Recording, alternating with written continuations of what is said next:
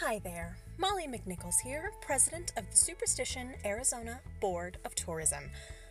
I want to take a moment to dispel some misconceptions you may have heard about us and tell you why you should plan a trip to experience the vibrant history of our little town set against the backdrop of the scenic Southwest. With world-class bars and restaurants, a vibrant community theater, and miles of walking trails, your visit to Superstition will be exciting, relaxing, and safe. So, you don't think saying safe will make people think the opposite? The last thing I want is for people to go Google Superstition Arizona Safe and find the report of last year's statistics. Don't know why they're publicly available. Can't win that argument with the mayor. I can't even say that really only locals go missing.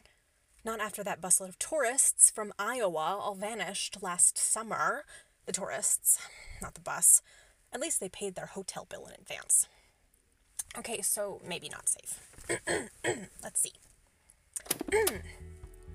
Superstition boasts world-class bars and restaurants, a vibrant community theater, miles of walking trails, its own private detective who really raises the property value because she keeps breaking into people's apartments.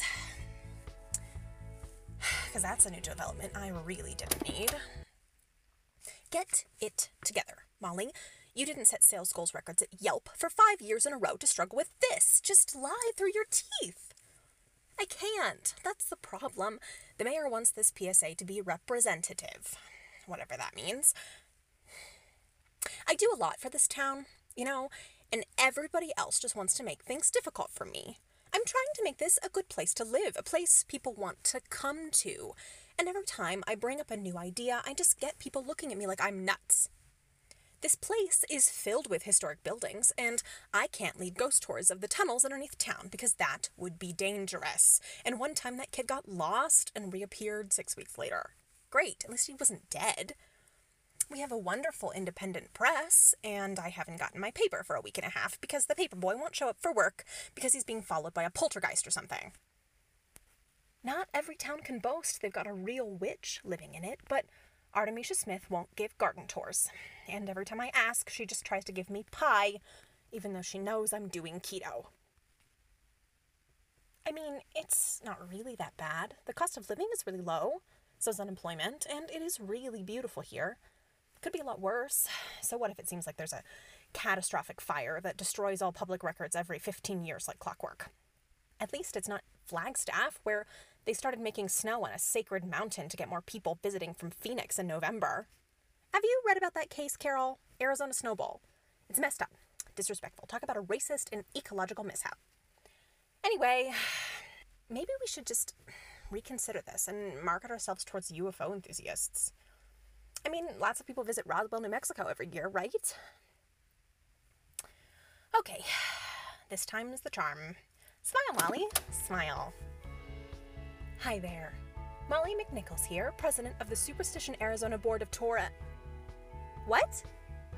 No, Carol.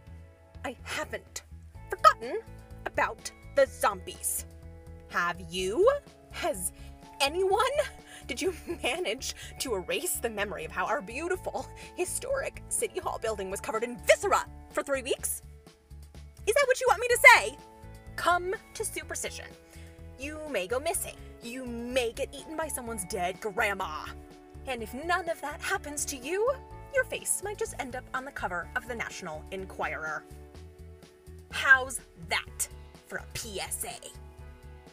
You know what? I hate this fucking town. Come to Superstition. Or don't. I don't care.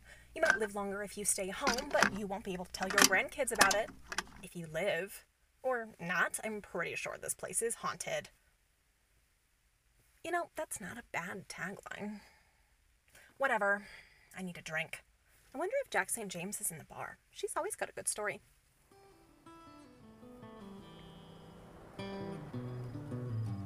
In the town of Superstition, Arizona, the strange and unusual crawl out of the woodwork like termites.